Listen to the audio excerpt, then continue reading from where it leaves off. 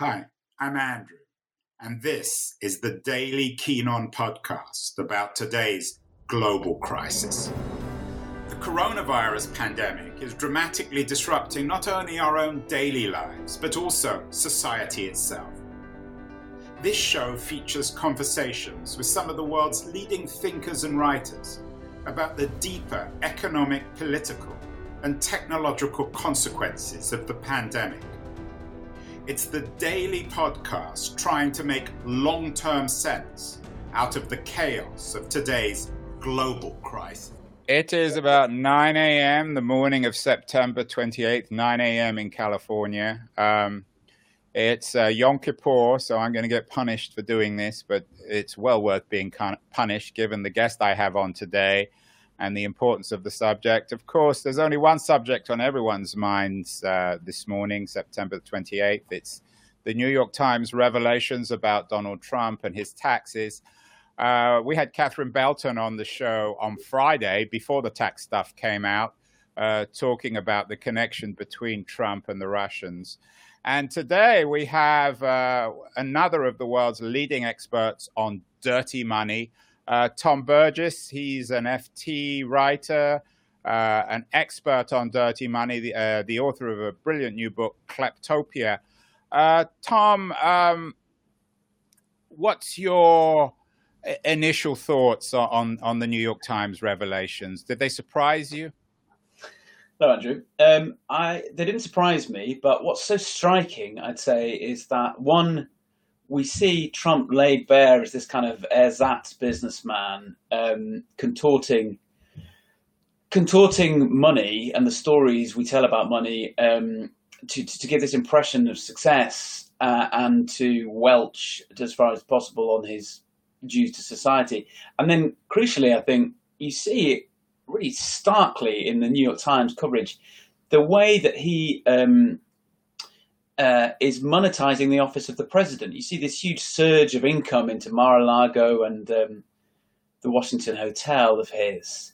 And, you know, if that was happening in Nigeria or Moscow, we would just call it out as straight up corruption or kleptocracy. It's a leader holding the highest office in the land and making it absolutely straightforward that you can turn up, you can be Goldman Sachs or you can be some dictator somewhere and you can put money in his pocket.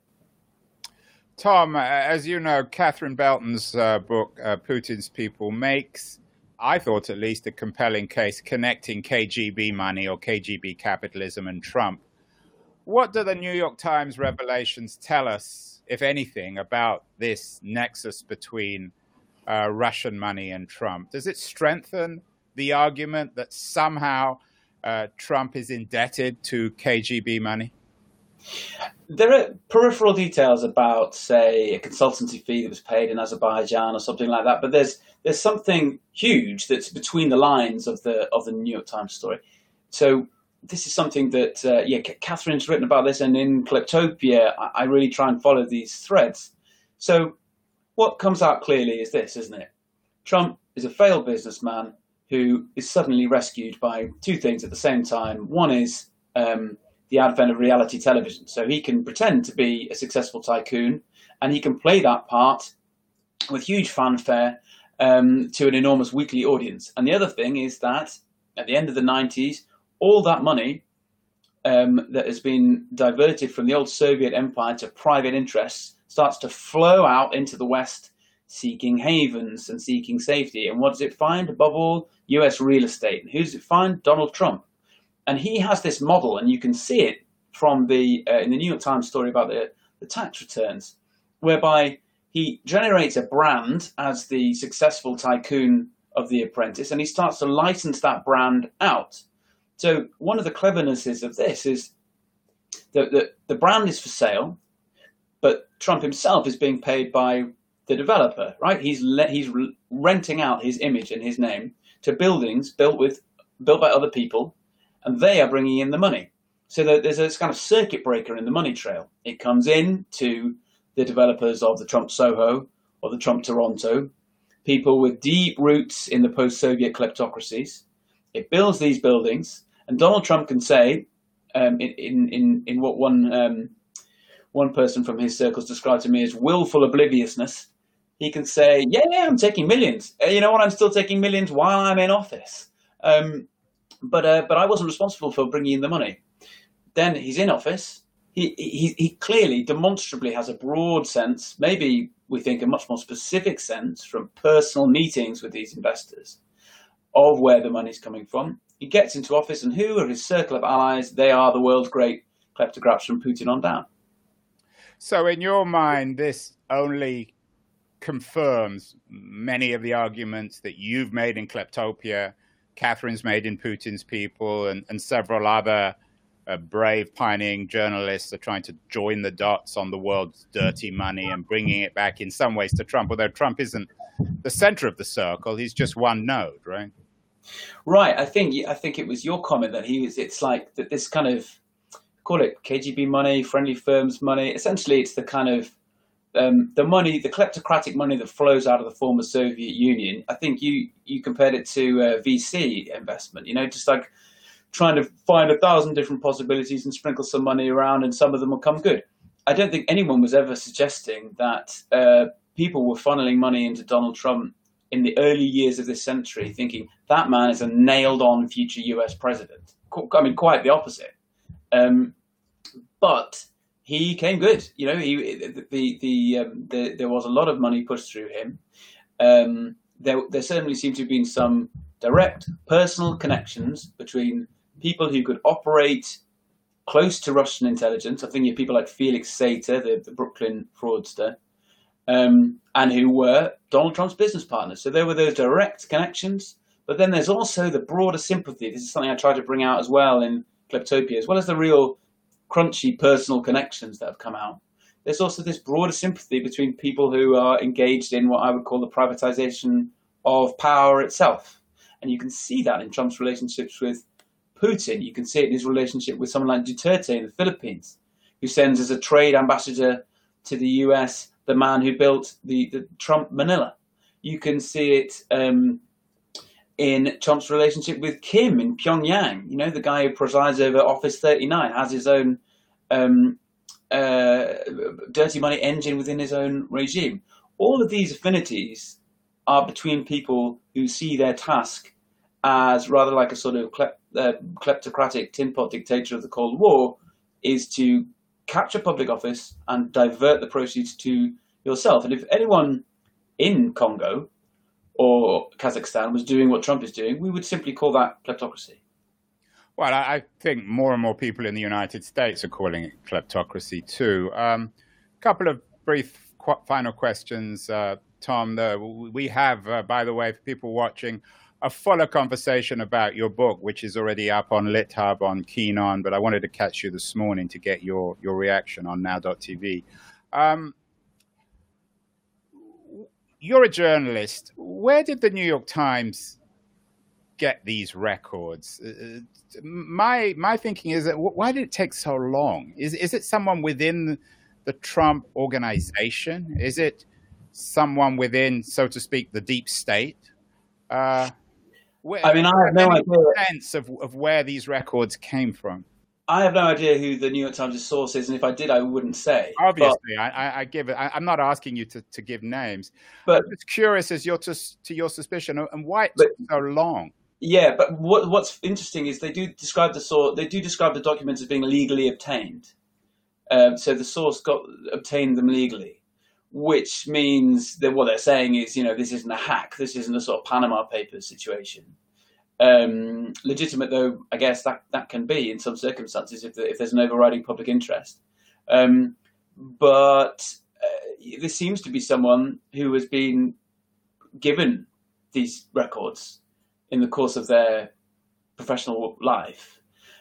Why it's taken so long is totally intriguing, isn't it? There have been two instances of little scraps of his tax records turning up. One was posted to the New York Times a couple of years ago. Then there was another independent journalist got hold of another bit of it. I mean, we can speculate, can't we? But it has the feeling of someone who is grappling with their conscience, as many sources are, and thinking, how will I feel if the future goes a certain way and I've never done the thing I can to reveal the trickery ultimately that the president has employed. Finally, Tom, there's a lot of chatter on Twitter about this.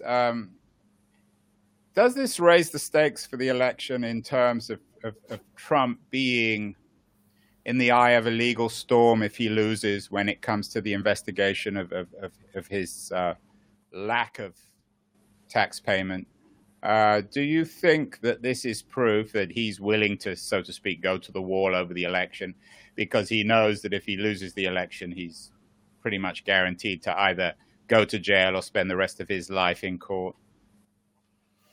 I think that is the most pressing question anywhere at the moment. I mean, I've been making that argument since well before the New York Times tax leak, because, this looks so familiar to me from covering election after election in ultra corrupt African political systems, where maintaining the immunity from prosecution that comes with high office, that's the purpose of electoral politics, above all, even above continuing to loot, even above maintaining the actual office itself. Once you get into a kleptocratic system where the rule of law is a weapon, then you absolutely have to maintain your immunity. That is the first political task, because you use the rule of law as a weapon against your enemies, and you can bank on them using them against you. Now, my feeling would be that Trump doesn't necessarily have to think, oh my God, if they dig onto the next page of this tax return, or if they look into that particular deal, or whatever it may be, they will find this smoking gun. I think it's my guess would be his sense would be, or someone in his position would have the sense of, I've been dabbling in dirty money for a long time. It's reasonable to assume that someone could make a case out of any number of these possibilities. And lest we forget, Mueller seeded lots of state-level investigations. Maybe Stormy Daniels alone could tie Trump up in court for many years. Maybe there are other cases that Mueller seeded that we don't know. Maybe there are cases that come out of stories that I've worked on, that Catherine Belton has worked on, that the New York Times has worked on. And maybe there are stories out of what they are hiding in plain sight about decisions he took to favor people who took a suite for a month in the Washington hotel. There are so many possibilities that, yes, I think we are making a big mistake if we don't look at Trump's election strategy as self-preservation rather than just political ambition or such things. The stakes are incredibly high for him. The stakes are indeed incredibly high. Personally, I would like to see Trump publicly tied up by Stormy Daniels and whipped, spanked, because that's what he deserves. But fortunately, at least in a metaphorical sense, we have journalists like Tom Burgess to do the spanking, and it's for children as well. So, Tom, it's a real honor, as always, to have you on Now.tv on my Keen On show. We're going to have you back from time to time, especially as the election gets closer, because this is a growing story, a story that will only become more and more interesting and relevant, I think, to your work in understanding the world's dirty money. So Tom Belton, author of, Tom, I'm mixing you up with Catherine, Tom. Hey, we've worked together. It's an honor. Yeah, Tom Burgess, the author of Kleptopia. As always, an honor, and we'll see you again very soon. You've been listening to Keen On, hosted by me, Andrew Keen. Make sure to join us the rest of this season as we explore how to fix capitalism. Make sure to visit us at lithub.com, where you can subscribe to the show in iTunes, Stitcher, Spotify, or wherever you listen to your podcasts. While you're at it, if you enjoyed what you heard, we'd appreciate a rating on iTunes. Or if you'd simply tell a friend about the show, that would also help too. Today's episode was produced and edited by Justin Alvarez and the team at LitHub Radio. See you next week, and thanks so much for listening.